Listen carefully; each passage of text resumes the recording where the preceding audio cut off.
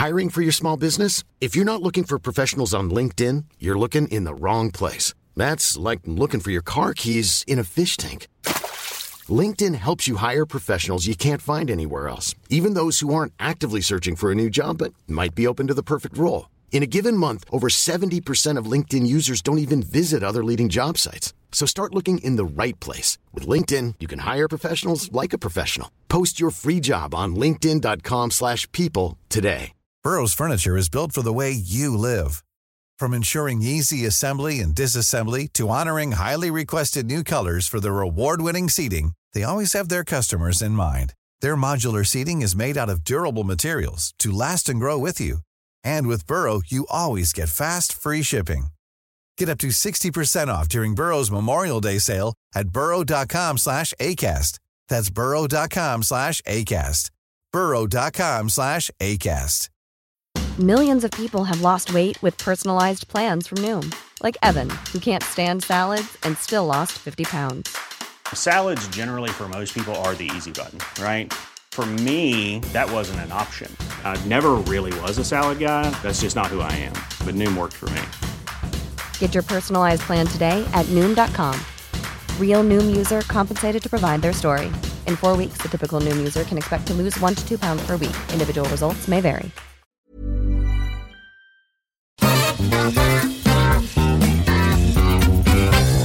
Ja, hjertelig velkommen til podcasten Omadressert, Adresseavisa. Liten pause i siste uka, men nå vi tilbake igjen. Politisk redaktør Tone Sofie Aglen jo her som vanlig. Hei. God dag. Kommentator Terje Eidsvåg også hei, god dag. God ettermiddag.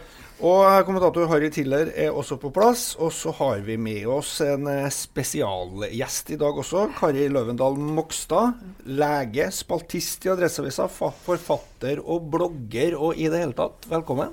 Tusen takk.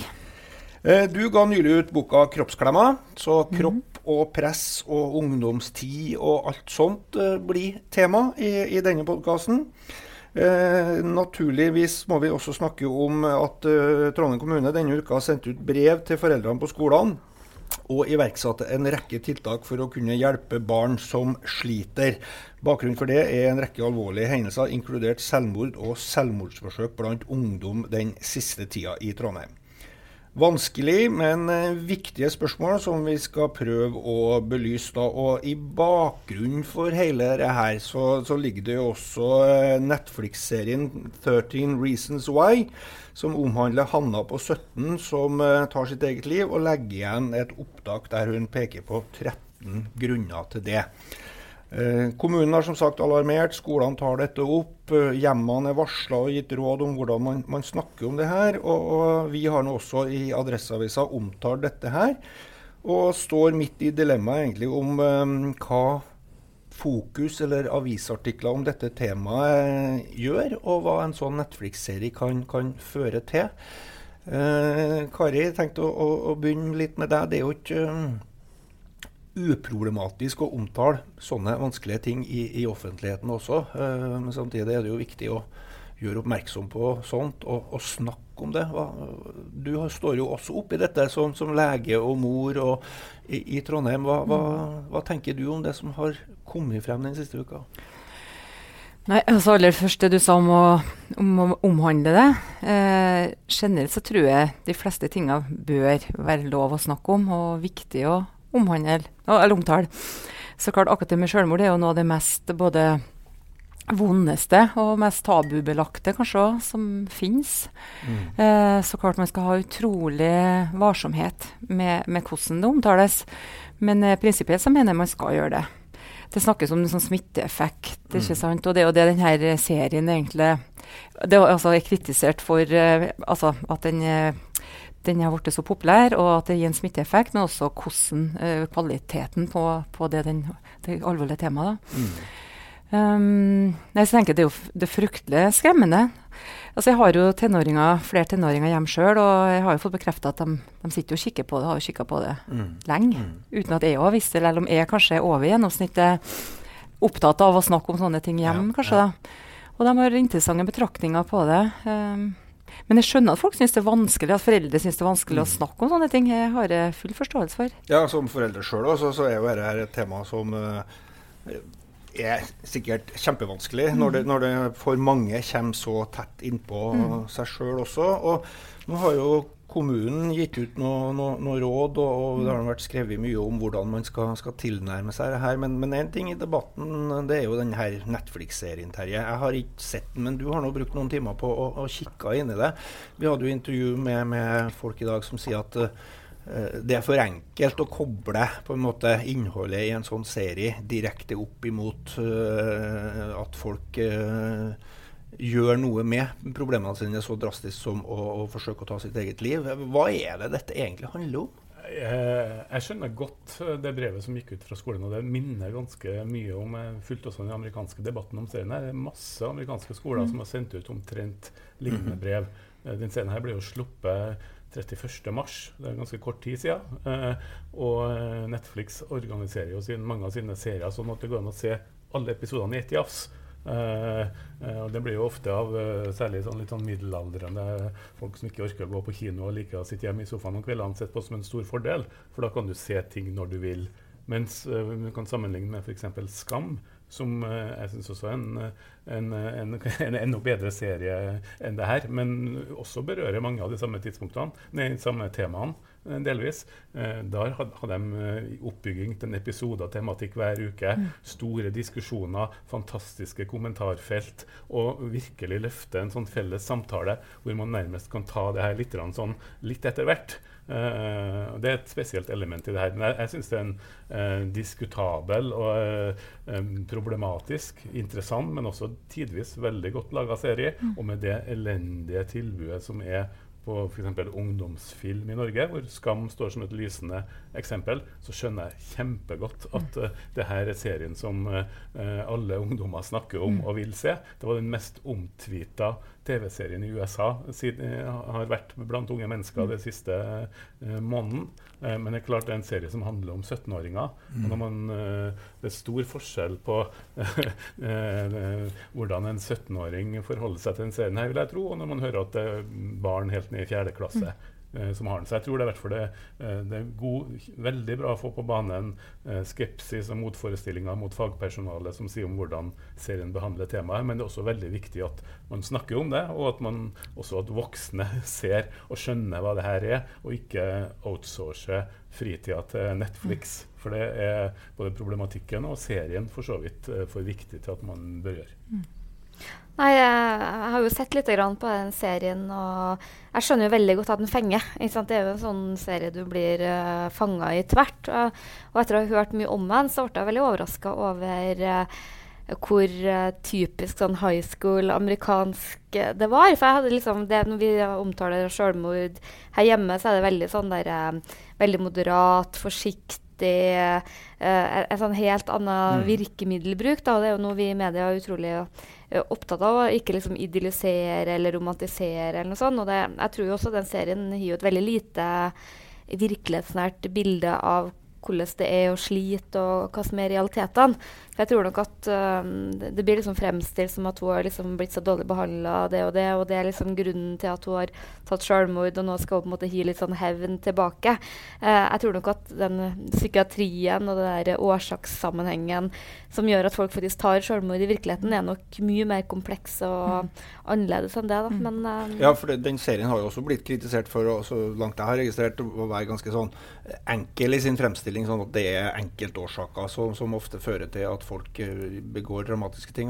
Det er vel komplekse ting vi snakker om her, ikke sant? Ja, det det. Det vel, for å si kort, alltid komplekse ting når det er snakk om selvmord, forsøk, planer eller gjennomføring. Jeg har ikke sett serien, men jeg kjenner det må se, deler av den selvfølgelig, som både mor og lege. Så det jo kjempekomplekst. Det ikke sånn at fordi at de ser den serien, så går de med og tar livet sitt. Det ofte bakenliggende sårbarhet. Altså at det ligger mye der fra før. De aller fleste vil ikke bli påvirket på den måten. Men klart du vulnerabel og har et sett med risikofaktorer fra før, Og jeg har sittet og tenkt på det. Hvor mange ungdommer da, tør jeg påstå, som sitter med mobilen eller iPaden sin på rommet sitt når foreldre har lagt seg. Og så sitter de kanskje og ser på en serien her, ikke sant? Uten at vi har peiling på hva vi ser på. Når jeg var ungdom, så var det en TV-skjerm hjem, og til en viss grad så hadde foreldrene mine kontroll på hva vi så, og det var ikke sånne typer serier heller. Så tenker jeg, altså mediebildet, det har forandret seg så innmari med sosiale medier og livet de lever på mobil og for det er jo en helt ny dimensjon, ikke sant? At man kan ligge under dyna og se det, ikke ha noen å prate med, det er ikke noe apparat rundt det hvis det går på lineær TV i alle fall, altså, som vi har vokst opp med, så er det jo som du sier, da var det jo fort gjort at også media som oppfatter det, eller at en lærer har sett det samme. Og sånt, og det jeg tror det er litt av problematikken med mye i dag, at de her kanalene som ungdommene er på, der er de på en måte så alene, og vi voksne, vi ser ikke hva de gjør, vi vet knapt hvor de er, og da blir de på en måte ikke korrigert, for det er sånn, hvis det foregår nede i kjellerstua eller i bakhagen, så er det liksom sånn, du overhører noen ting, og så kommer du på at det er sånn, og veldig mye foregår i sånne lukka rom, da. Og jeg husker jo liksom, når vi vokste opp, så var det jo så midt i smørøyet, og jeg synes det var kjempeflaut å se på sånn kyssing når foreldrene mine var i rommet, flaut uansett egentlig, men jeg tror de grensene har flyttet seg veldig. Men samtidig som den serien her kan beskyldes for å være glatt, romantiserende, enkel, så tar den jo på en haug med ting som er oppe i norsk debatt jevnlig. Deling av nakenbilder på sosiale medier, hva det gjør, voldtekt, ganske inngående beskriving av seksuelle overgrep. Så de spørsmålene og mange av de tematikken som dukker opp i serien her, det er jo det som skjer i Norge hver dag, sånn at det blir for enkelt å si at jeg skjønner veldig godt hvorfor en amerikansk high school-serie oppleves som relevant og severdig. Amerikansk high school-serier eller filmer har jo definert norsk oppvekst siden 50-tallet. Vend dem ikke ryggen, Breakfast Club. Det er amerikansk high school-virkelighet som er ofte inngangen til populærkulturelle fortellinger. Og det har det vært siden slutten på 50-tallet. Ja, og jeg sier ikke at ikke det er relevant og at det ikke er godt laget, men det er veldig uvant. For vi er ikke vant til å se denne type veldig sånn sårbare, tabubelagte tema i en så tross alt glossy variant, da. Men nettopp derfor synes jeg det er så bra å juble over det som Skam og NRK har fått det, som jo har et helt annet apparat rundt det. Så kommer det en sånn disclaimer før første episoden og før noen av de andre episodene om at gå inn på 13reasonswhy.com hvis du er sårbar. Det blir et helt annet apparat rundt det apparatet sammenlignet med det som skjer rundt hver enkelt episode av Skam, og hele det systemet som er rundt som egentlig sier det her må vi snakke om. Ja, så derfor er det jo veldig bra at det ble gjort tiltak da, for å sende ut sånne skriv til foreldre, og fordi jeg tror som sagt mange ikke har peiling på hva ungene våre sitter og kikker på. Og så det er ikke så rart kanskje at noen synes det er tungt å stå opp om morgenen, altså når du blir påvirket av så mange ting uten at vi aner det. Så vi må komme i posisjon til å kunne snakke med dem og vite hva de driver på med. Ja, det er akkurat det, og så henger jo dette også sammen med den problemstillingen som du har skrevet bok om også da, ikke sant? Med kroppspress, seksualitet, sosiale medier, det å stadig stå i den her offentlige eller den synlige rollen som ungdom i boka di, så gir du jo noen råd både til skolen sikkert, men ikke minst som foreldre. Kan man bruke noe av de samme mekanismene når det gjelder det vi har snakket om nå? Ja, vet du, når jeg så den saken kom opp og fikk de brevet selv som mor og sånn, så skjer det her, det dreier seg om de samme tingene. Det er jo det å være på hermetegn, sant? Å være interessert, nysgjerrig på hva de holder på med, på en måte. Man skal ikke sitte og overvåke hvert medium de er inne i på sosiale medier, for det er hverken ønskelig, eller sånn skal det ikke være. Men liksom å være på, vise nysgjerrighet, og vise at vi hermetegn bryr oss, altså vise at vi, som jeg skrev i boka, at jeg spør kanskje litt floskelaktig hvordan du har det på nettet i dag. Altså det er sånn veldig enkel, litt sånn banal setning, men de skjønner hva jeg mener. Da har du på en måte vist at du skjønner at de har et enormt stor del av livet sitt på nettet, Ikke sikkert de sier noe, men da har vi vist at vi er der og er interessert. Da. Så må vi være kanskje flinkere til å ta opp kleine temaer. Det er jo kleint å både snakke om sex og om selvmord. Det er tungt. Det er kanskje likere å holde opp, liksom. Og så sats på at det går greit. Men jeg tror mange får seg en litt sånn overraskelse hvis vi liksom åpner opp litt, da. Jeg tenkte jo litt når jeg satt og så på serien på boka di, fordi at, eller du skrev en spalte i Adresseavisa rundt rumpa. For en av de første traumatiske scenene i denne fortellingen utspiller seg jo rundt når hovedpersonen får vite at noen elever, eller noen gutter, har kåret ut til klassens eller skolens best ass, mens venninna har blitt skolens worst ass. Og så skulle man jo tro at det var positivt, men det som jeg synes serien er ganske god til å forklare, er liksom det der utrolige skiftene fra ting som ser tilsynelatende ut som enten bagateller eller noe, og hvordan på en måte ting bygger seg opp og blir mye større og mye vanskeligere og mye vondere enn man skulle tro. For det sier jo også vennene, jeg lurer på, var det dumt at du kom på lista over å ha the class best ass in class, og det er faktisk går jo helt inn i det som du skriver. Ja. Det er jo de samme tingene som sagt. Altså, tenåringer har jo ommøblering i hjernen sin fullstendig, sant? Og de er impulsstyrt, og det er små ting som skal til for å vippe innimellom. Men jeg hadde en interessant betraktning av en tenåring jeg snakket med om akkurat denne serien her, da. At de tydeligvis har snakket seg imellom om det. Og at de sa at ja, men når det liksom skal være en grunn til å ta selvmord på de tingene der, så har det jo vær. Ja, altså, og da kanskje i hvert fall har grunn til å ta selvmord. Så det er komplekst der, altså. Jeg tenker jo en ting er som du sier, å ta de kleine og vanskelige og litt svette samtalene. Det går jo an å nærmest manne seg opp til og tvinge seg til, men det er jo noe med det her, altså det er jo svære greier vi snakker om, for det første er det noe big business, og det er noe et seksualbilde, et motebilde, en slags vellykkethet som preger nesten alle ungdommer av i dag, og vi har sosiale medier som nærmest promoterer dette med å vise seg frem selv, og er det noe håp? Er det noe mulig til jeg lurer på det, om det liksom går an å gjøre noe, men det går ikke an bare å si skjerp deg heller, det hjelper jo ingenting, så jeg lurer på, har du noe råd til en løsning her?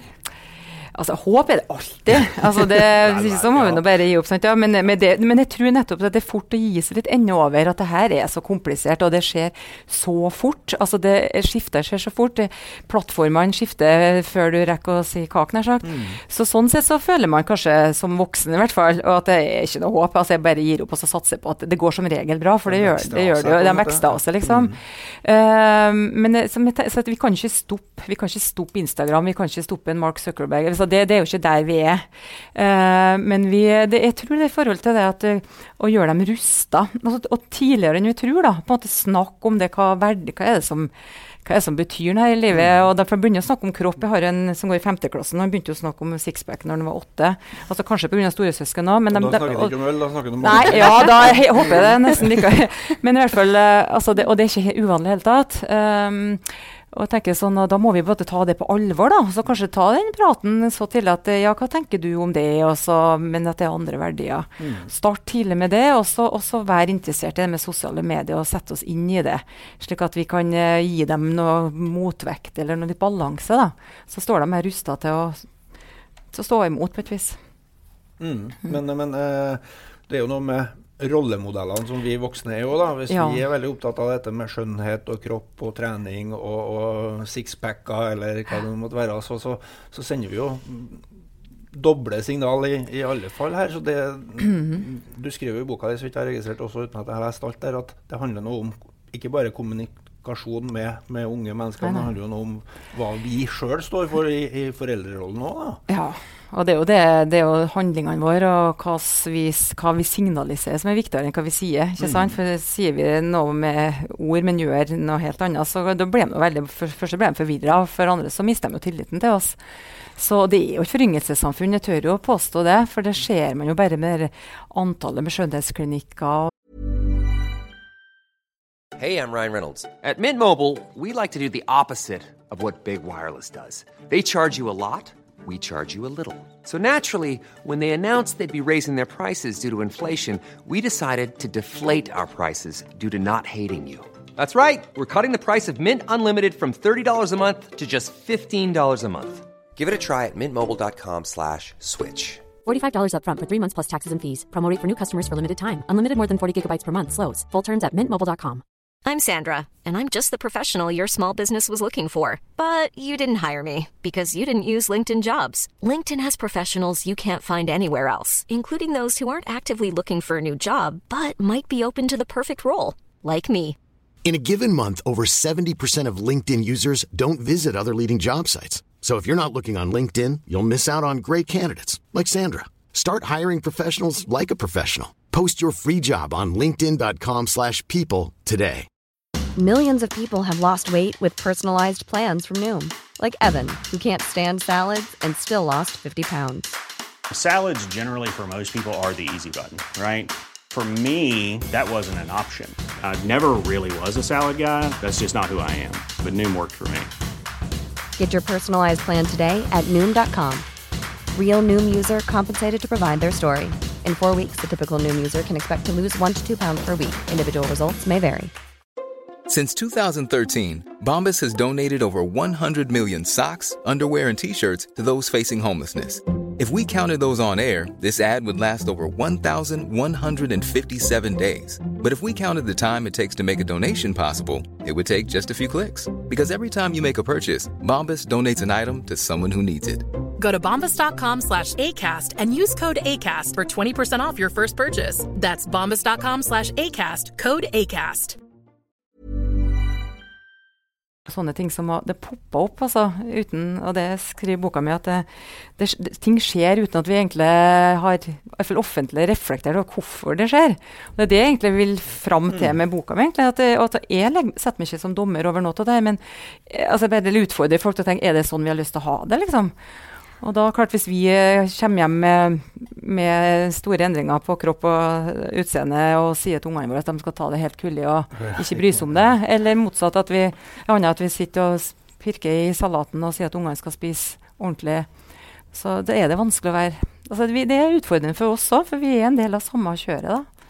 Nei, jeg tror det et veldig godt poeng, da, for jeg tror på en måte det umulig å liksom si at dette skal vi regulere oss bort fra. Jeg tror sosiale medier og internett og reklame og alt det der, det noe på en måte som lever sitt eget liv, og det må være der. Jeg tror på en måte måten å gjøre det enklere. Jeg tror aldri det blir enkelt å være ung, eller jeg tror ikke det blir enkelt å være menneske I det hele tatt. Det liksom noe vi alltid vil slite med på et eller annet vis.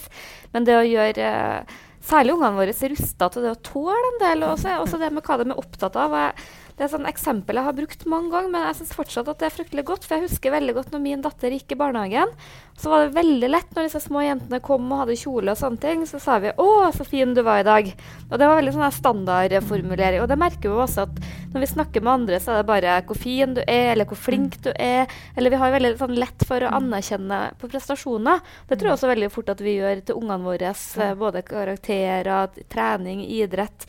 Så det å bli liksom flinkere til å gi liksom egenverdi I form av hva man som menneske, og det å være et godt menneske. Det høres kanskje litt pompøst ut, men jeg tror liksom at litt sånn kjernen ligger der da. Jeg synes jo det veldig bekymringsfullt, det som også boka di innom signalene om at det veldig mye symptomer på stress og press I mange sammenhenger. Og det kan ikke vi plassere som et ungdomsproblem, fordi at I en del av samfunnet som vi jobber I, hvor effektivisering og konkurranseutsetting nærmest overtar på flere og flere områder, så kan man ikke se det løsrevet fra de verdiene som man plasserer også når man definerer hvordan en skolen skal se ut, hva som skal pakkes inn I skolen. Man kan ikke fjerne og slå av den digitale virkeligheten, men jeg synes også det ganske interessant og morsomt nå å se at både I den 13 Reasons Why og den Stranger Things, som jo en helt annen type serie, så det også et slags sånn det slås et slag for de analoge gledene I form av at det her kassettbåndene de er på kassettbånd. Det er ikke MP3-filer eller... Jeg merket meg det, det var veldig sånn effektivt grep egentlig. Så jeg håper og tror at det vil komme en sånn motbølge, og også det med studier om hva for mye skjermtid og oppmerksomhet gjør med folk, at man får synliggjort viktigheten av å koble av, og også ha noen analoge opplevelser, enten sammen med venner, eller eventuelt, om ikke annet, høre på kassetter eller LP-plater, eller hva som helst, men at man får tydeliggjort et større variasjon, og som kan bidra kanskje til å dempe noe av det presset, som ikke bør være så stort at folk blir syke av det. Nei, for det som jeg skriver, at vi er nødt til å hjelpe ungene våre å hvile seg, på en måte, og da er det både fysisk konkret hvile, men også den mentale hvilen, og da må man jo tåle å være litt sånn upopulær og ugrei da, i forhold til å sette noen regler i forhold til mobilbruk, for eksempel, og sånne ting, altså. Så jeg tenker mange kanskje kjenner meg igjen selv, man er sliten og sånne ting, så orsker man ikke ta inn i kampen, fordi de er så avhengige, og vi er vel ganske avhengige selv da. så det er fort gjort å bare, ja, ok, greit, liksom. Men jeg tror vi må tore. Ja, det er fort gjort å selv da, sånn, ha forbud mot mobiltelefon med middagen, og så ringer noen fra jobben, og så må du ta den. Det å leve der som gode rollemodeller er forholdsvis krevende, det også. Jeg kjenner godt til den, ja. Men det er jo noe med kanskje også å lære de oppvoksne, for å være pompøs her, sånn, og en ting er hvordan man har det, men det handler noe om innstilling og motivasjon og hvordan man tar ting, og kanskje ikke gå i grus hvis du ikke får nok likes på et bilde på Facebook, men man måste jamføre, som svenskene sier, og liksom ikke ta ting så utrolig alvorlig hele tiden. Da. Det går an å snakke om sånne temaer. Og det er jo sånn som Tone Sofie sier, at altså, det er jo det å være menneske. Det er jo på en måte å feile og gå i baret og dumse ut og se en bad hair day, nær sagt. Altså, og vi foreldre må der også gå fram som noe greie eksempel da, på at vi kan vise nær sagt de sidene av oss selv og vise at det er helt greit, liksom, for å spesielt være tenåring. Det er tøft. Det er en sorgprosess, som jeg forsker sier. Og det synes jeg er ganske godt sagt. Altså du får det ansvarsfølelsen, du begynner å kjenne på det, hormonene spredt, og det er mye som skjer da. Og da at det er også normalt. La oss lette det temaet litt til siden. Vi skal fortsatt handle om kroppen, da, for å si det sånn, eller snoppen for den saks skyld. Temaet om rituell omskjæring av guttebarn er jo igjen aktualisert, ikke minst etter at Fremskrittspartiet på sitt landsmøte sist helg vedtok å gå inn for et forbud mot omskjæring av små gutter. Debatten på sosiale medier raser jo, og ikke minst også etter at Adresseavisen og Aftenposten og flere norske aviser var uenige i at et forbud mot sånne ting er veien å gå, og at dette er et mye mer vanskelig spørsmål enn å endre lovverket. Prinsipielt så er det jo kanskje ikke så vanskelig å forstå dem som vil forby voksne å skjære i tissen til små guttebarn, og at det er en gammeldags og merkelig ordning. Men når man havner inn i debatt om religionsfrihet og gjennomføring og hvordan dette skal fungere, så er det jo mye mer kompleks, synes jeg i alle fall. Og du som lege også, Kari, det kom jo en lovendring her for noen år siden som sier at det norske helsevesenet skal tilby dette. Men jeg skjønner jo at dette er jo en svær debatt innenfor ditt fag også. Ja, det er noe det. Jeg har ikke på en måte fulgt den debatten i det, jeg har ikke lest så mye om det siste heller, for jeg var jo så opptatt med andre ting, skulle jeg si. Men jeg møter jo som fastlege at jeg får forespørsler om å henvise til omskjæring. Og klart da, når det er en lov, så har jeg jo plikt til å gjøre det. Men klart, det, som du sier, det inneholder jo så mange aspekt. Religiøse, kulturelle og politiske og personlige aspekt. Og da blir det komplisert. Men det er alltid vanskelig det med lovregulering av ting. Så jeg skjønner jo det blir en varm potet. Men jeg forholder meg nå til min plikt som fastlege, for å si det sånn. Vi hadde jo en diskusjon i Adresseavisen om hva vi skulle mene om saken. En ganske opphetet diskusjon, for alle har på en måte meninger om det. Jeg må innrømme at det er et sånn tema jeg har grublet veldig mye på, for jeg synes det utrolig vanskelig, og min sånn her instinktive holdning til det på en måte forbud. Jeg misliker også at folk tar hull i ørene på så mange av det. Det synes jeg også en styggedom, men det kan jeg jo ikke si, for det det jo så mange som... men det liksom helt sånn her innenfor å gjøre, men det selvfølgelig noe helt annet igjen. Men jeg har i hvert fall tvilt meg frem til at jeg synes det veldig vanskelig å gå inn for et forbud nå, for jeg vet hvor sterk den tradisjonen står i mange miljøer, ikke minst det jødiske, og de opplever det jo her som en sånn krigserklæring. Så jeg tror på en måte det liksom veldig ufølsomt å bare liksom kutte den av med et forbud. Jeg tror en ting liksom det pragmatiske med hva som skjer, men jeg tror det kanskje litt sånn feil vei å gå. Så må vi også huske på at for eksempel i USA det jo kjempevanlig. Husker første gang så på sex og singelliv så snakket de om en mann som ikke var omskjært, som en sånn der styggedom nærmest. Og da fikk jeg liksom bare sånn sjokk, for meg jo det en veldig sånn rar ting.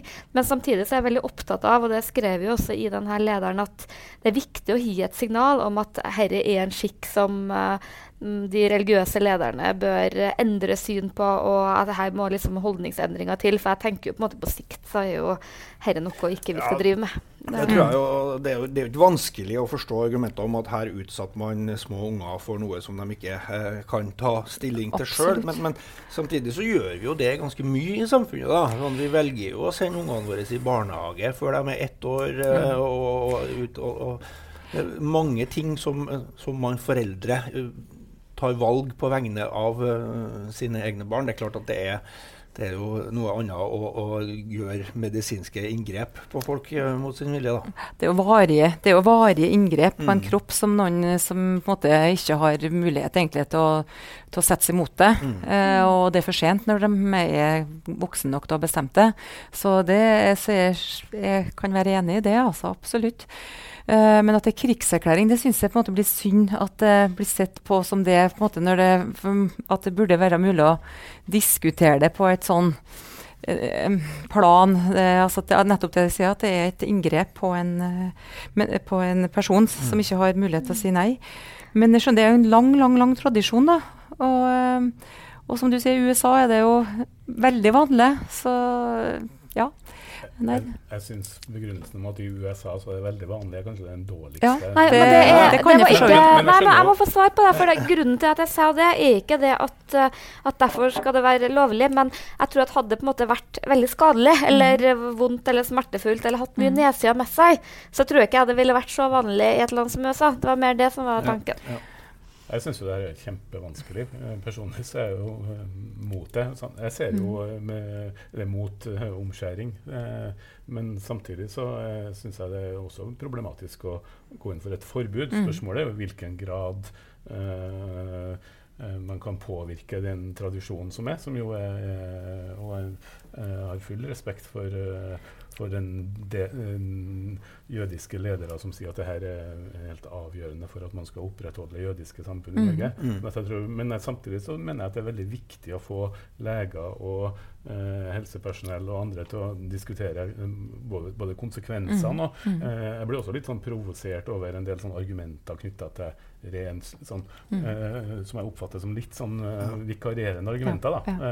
Så jeg synes begge ytterpunktene her er vanskelig, og det er bokstavlig talt et følsomt tema. Men jeg tror i hvert fall at i likhet med det forrige temaet, at det er et tema som bør diskuteres mer, og så må vi bruke den fagkunnskapen som er i forhold til mulige negative konsekvenser for de som blir utsatt for det her uopprettelige inngrepet. Absolutt. Nei, vi får la diskusjonen om da har vi snakket mye om kropp og kroppsdeler og kroppspress. Vi går over til en mer sånn utenomkroppslig opplevelse, helt å si. Vi er jo midt inn i Grand Prix-sesongen, har jeg skjønt, og lørdag er det Grand Prix-finale i Ukraina, i Kiev. Og det har jo også blitt storpolitikk i forhold til om russiske artister eller folk som har vært på Krimhalvøya skal få lov til å komme inn og delta. Jeg skjønner jo at det er jo ikke avklart mens vi sitter rundt bordet her om Norge har gått til finalen en gang, Terje, men du er jo en ivrig Grand Prix-entusiast, har jeg jo skjønt. Og Hvordan kan du spå nå hvem som vinner med årets Eurovision, det vel egentlig det heter? Jeg synes jo den belgiske låten ikke så verst. Jeg har et veldig ambivalent forhold til Grand Prix. Mange elsker å hate det programmet, og jeg hater det mer enn jeg elsker det, men jeg synes det kan være god underholdning. Og så det jo interessant å se nå når Europa eksploderer både i land og deltakere. Personlig synes jeg det litt sært at Australia har blitt ønsket velkommen inn i gode selskap. Okay. Jeg har også lenge hatt problemer med å skjønne hvorfor Israel skal være med i Melodi Grand Prix, som jeg oppfatter som en europeisk konkurranse. Men la nå det ligge. Men for akkurat årets konkurranse, så jeg hadde en kroppslig nesten opplevelse når jeg så på den første semifinalen her. Deltakeren Montenegro må være noe av det mest kroppsfikserte jeg har sett, med en utilslørt sang om sex og kropp, men den gikk dessverre ikke videre til finalen, så jeg mistet litt av interessen for det videre. Det var en mann med en fantastisk flette som stod og svingte seg. Den her kommer til å bli en hit på YouTube fremover, garantert. Men Belgia jo av de sangene jeg har hørt som jeg synes virker ganske bra, men det har jo mer og mer blitt et østeuropeisk show i det siste. Og det kan jo vi nordmenn gjerne sitte her og synes dumt, men jeg tror nok at en del av de andre landene i Europa synes en del av det som vi driver på med minst like corny som det som kommer fra Russland eller Ukraina, som jo har blitt gjort det her til storpolitikk den gangen her. Noen av andre i panelet som tenkte å benke seg med ostepop og rødvin og følge finalen i helga? Jeg skal se det, altså. Jeg skal det. Det ikke hvert år jeg har fått det med meg. Det var store greier før, men som de sier, det har blitt så utvattnet. Så for meg så var det ikke helt det samme susen lenger da. Men, så var det noe, før så var det liksom samlende, da var det jo noe vi alle så og snakket om, og synes jo, det har liksom alle delfinalene, og bare det at det gikk over til engelsk, gjorde jo på en måte noe med, men det som jeg husker før, som var liksom det artige, var jo på en måte å se de ulike egenartene, og ikke minst det her, det har jo alltid vært en ganske mye sånn politiske element, hvor du visste liksom at Kypros og Tyrkia ga alltid hverandre fullt hus, og Tyskland fikk alltid mye poeng fra Tyrkia, og vice versa, og Skandinavia holdt sammen, så det jo sånn fascinerende for det Europa-fellesskapet, og jeg tenker, musikalsk sett så det jo helt utrolig hvor lite bra musikk det programmet klarer å frambringe, men det vel ikke det som poenget heller. Mitt tydeligste Grand Prix-minne var russ i maidagene i 1985, og Bobby Sox tok hjem seieren, og halve russefesten satt og så Grand Prix, mens andre drev med helt andre ting.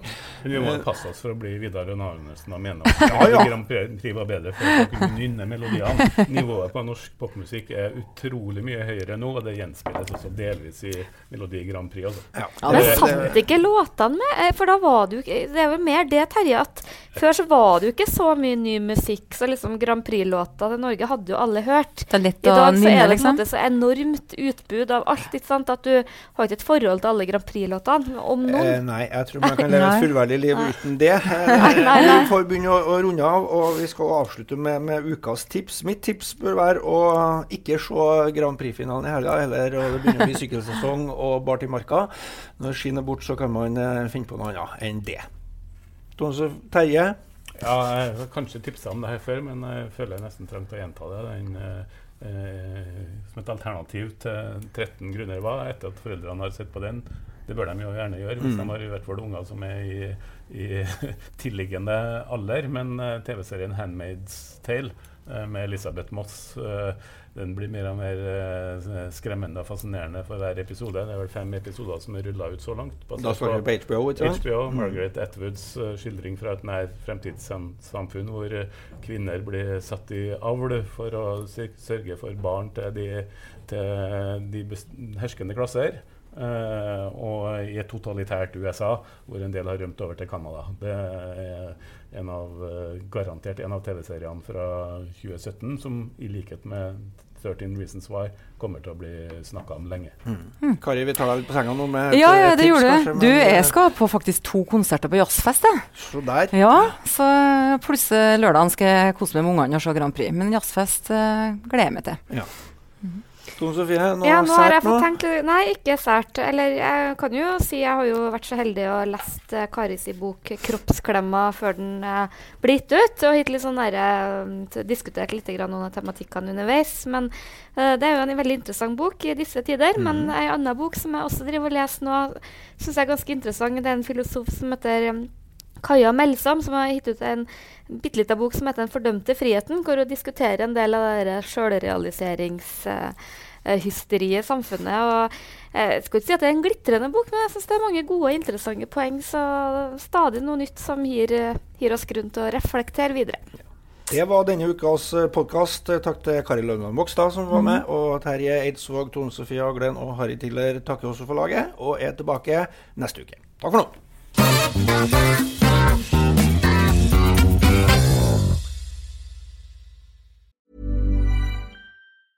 A lot can happen in 3 years, like a chatbot may be your new best friend. But what won't change? Needing health insurance. United Healthcare Tri-Term Medical Plans, underwritten by Golden Rule Insurance Company, offer flexible, budget-friendly coverage that lasts nearly 3 years in some states. Learn more at uh1.com. Hey, it's Danny Pellegrino from Everything Iconic. Ready to upgrade your style game without blowing your budget? Check out Quince. They've got all the good stuff, shirts and polos, activewear, and fine leather goods, all at 50 to 80% less than other high-end brands. And the best part? They're all about safe, ethical, and responsible manufacturing. Get that luxury vibe without the luxury price tag. Hit up quince.com/upgrade for free shipping and 365-day returns on your next order. That's quince.com/upgrade. Hi, I'm Daniel, founder of Pretty Litter. Cats and cat owners deserve better than any old-fashioned litter. That's why I teamed up with scientists and veterinarians to create Pretty Litter. Its innovative crystal formula has superior odor control and weighs up to 80% less than clay litter. Pretty Litter even monitors health by changing colors to help detect early signs of potential illness. It's the world's smartest kitty litter.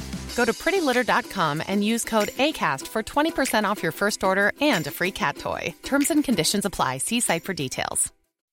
When you make decisions for your company, you look for the no-brainers. If you have a lot of mailing to do, Stamps.com is the ultimate no-brainer. Use the Stamps.com mobile app to mail everything you need to keep your business running with up to 89% off USPS and UPS. Make the same no-brainer decision as over 1 million other businesses with Stamps.com. Use code PROGRAM for a special offer. That's Stamps.com, code PROGRAM.